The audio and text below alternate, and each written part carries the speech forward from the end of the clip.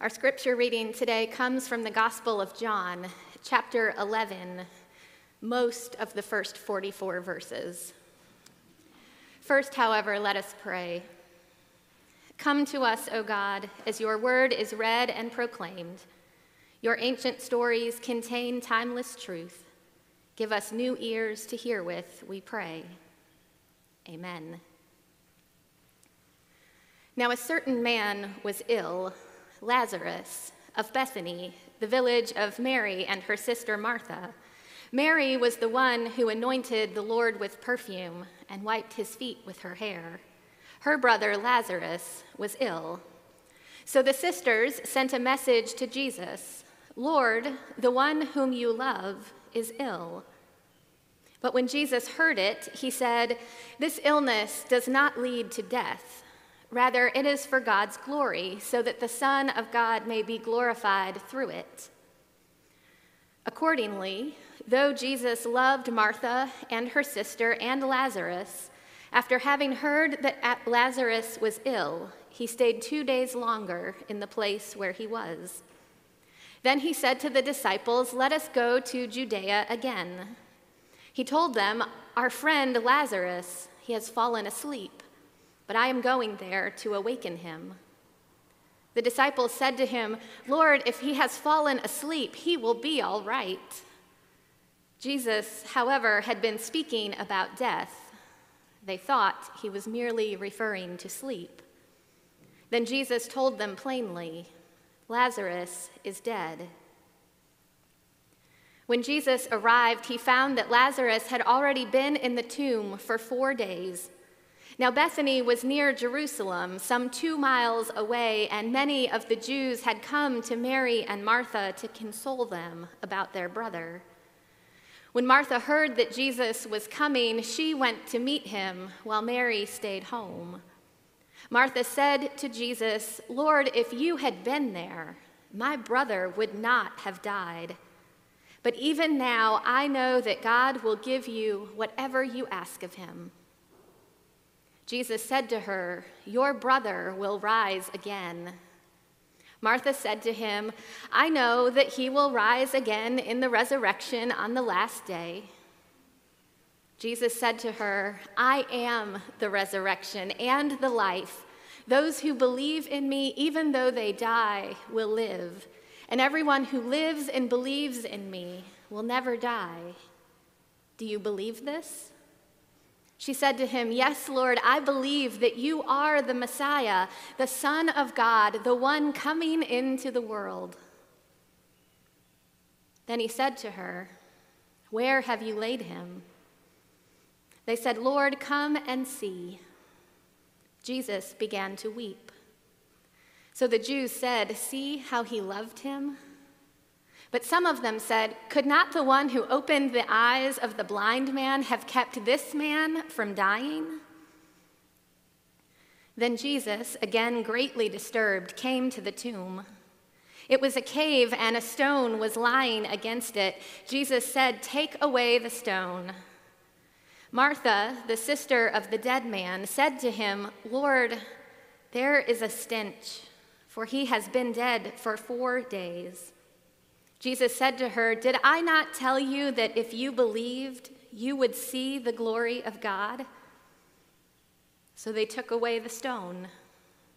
And Jesus looked upwards and said, "Father, I thank you for having heard me. I knew that you always hear me, but I have said this for the sake of the crowd standing here, that they might believe that you sent me."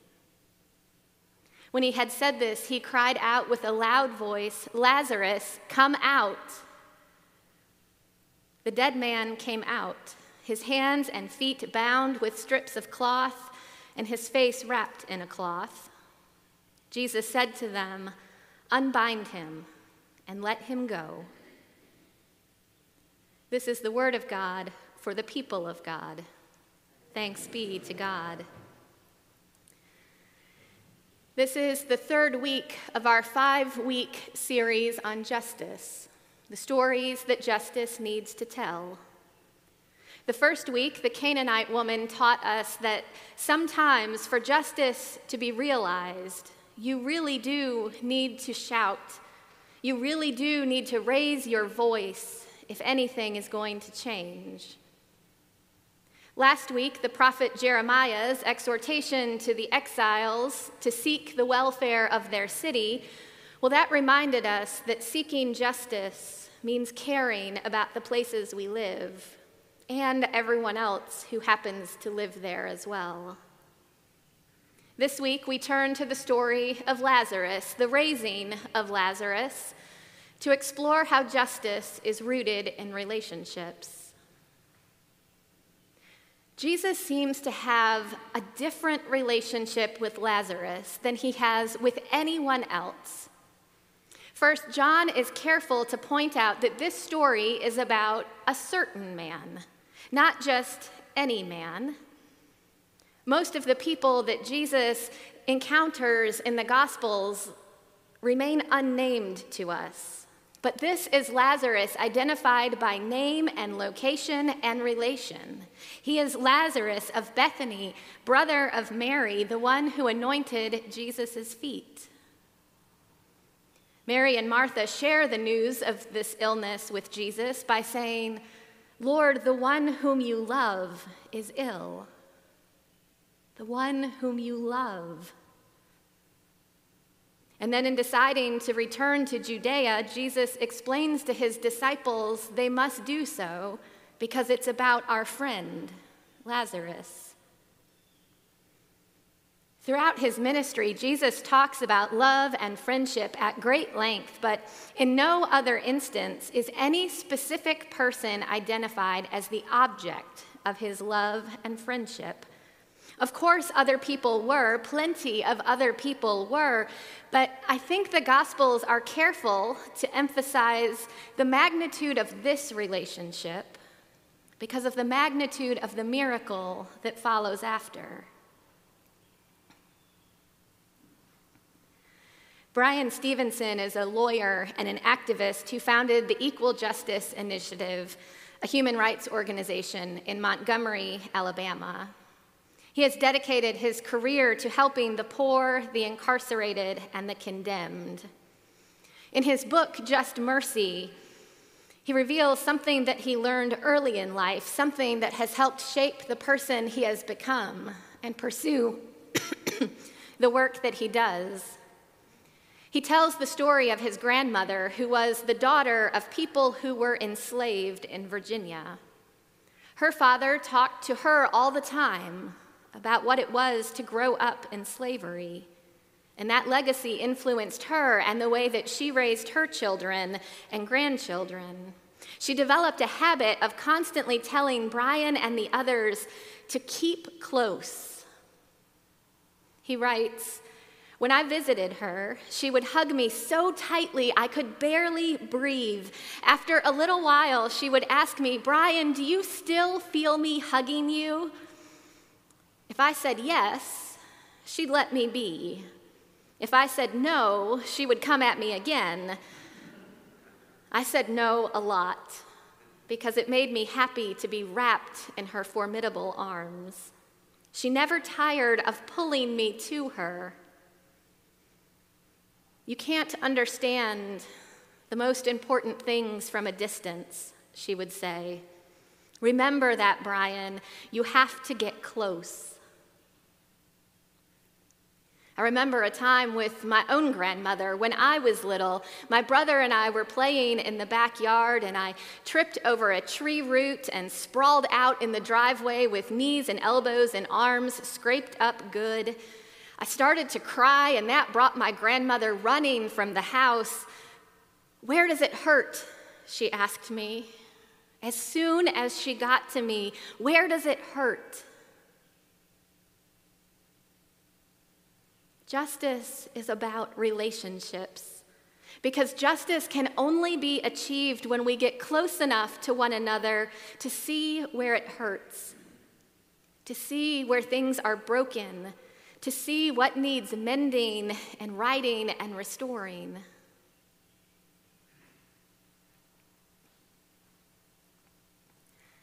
Back when I was serving my first church, Our Presbyterian denomination hadn't yet changed its polity to allow people in same-gendered relationships to be ordained. Thankfully, those days are behind us, but at the time, we were still living with the same old standards. A member of our church, Elizabeth, she was attending seminary, and she wanted to go before session and be approved to begin the ordination process. Elizabeth was involved in nearly every area of our church's life, from worship to mission to serving as a deacon. Elizabeth was also in a committed relationship with another woman. And I worried day and night about how to present this to our session. I was leaning toward addressing it strictly from a theological point of view, starting the conversation without mentioning Elizabeth at all, so that if session said no, it might feel slightly less personal to her. As I say that out loud and hear those words in the air, I hear how ridiculous they are. Of course, it would feel personal to her. But in those first years of ministry, I was a little rough around the edges. Fortunately, my colleague Larry stepped in and he intervened. "I don't want to make it about Elizabeth," I said. "I don't think it should be personal." And he said, "Jenny, you absolutely have to make it personal. Because session, they might not know what they think about ordination standards right now, and they might not know how to evaluate whether or not to take a stand against an antiquated and outdated and unjust policy. But they do know what they think about Elizabeth. They know that she has a long and beautiful and faithful relationship with this church. They do know that they love her and that she loves them. They might say no to a hypothetical, abstract idea, but they will not say no to this woman they know and love. Because they know her like they do, they will see that she is certainly called to ministry." He was right. The session voted to endorse Elizabeth, and less than a year later, the denomination voted to change the entire policy, in large part because they could no longer ignore the ministry of those who identified as LGBTQ, faithful folks who loved Jesus so much they refused to leave his church behind. And I learned in a very real way then that it will always be easier to maintain the status quo when it is kept at arm's length. Justice becomes possible when we get close enough to one another, because justice is rooted in our relationships. Jesus and Lazarus, they are so close. They are so close that Jesus weeps over his friend's death. Only twice in his ministry is he reduced to tears, and this is one of the times. So he goes to the tomb and he calls out, "Come out." And then the gospel tells us the dead man came out, his hands and feet bound with strips of cloth and his face wrapped in a cloth. Jesus said, "Unbind him and let him go." It is the final miracle of Jesus' life, and it is unparalleled. Water into wine is refreshing, and feeding 5,000 with a few scraps is appetizing, and restoring a man's sight is revealing. But raising someone to new life, that is not just death-defying, that is death-defeating. It's so astonishing and attention-grabbing that for a long time I missed something else important. Jesus says, "Come out," and Lazarus walks out of the tomb. But when he walks out, did you hear it? He is still described as a dead man. The dead man came out, his hands and feet bound. Jesus gets him on his feet again, but that is only part of the miracle.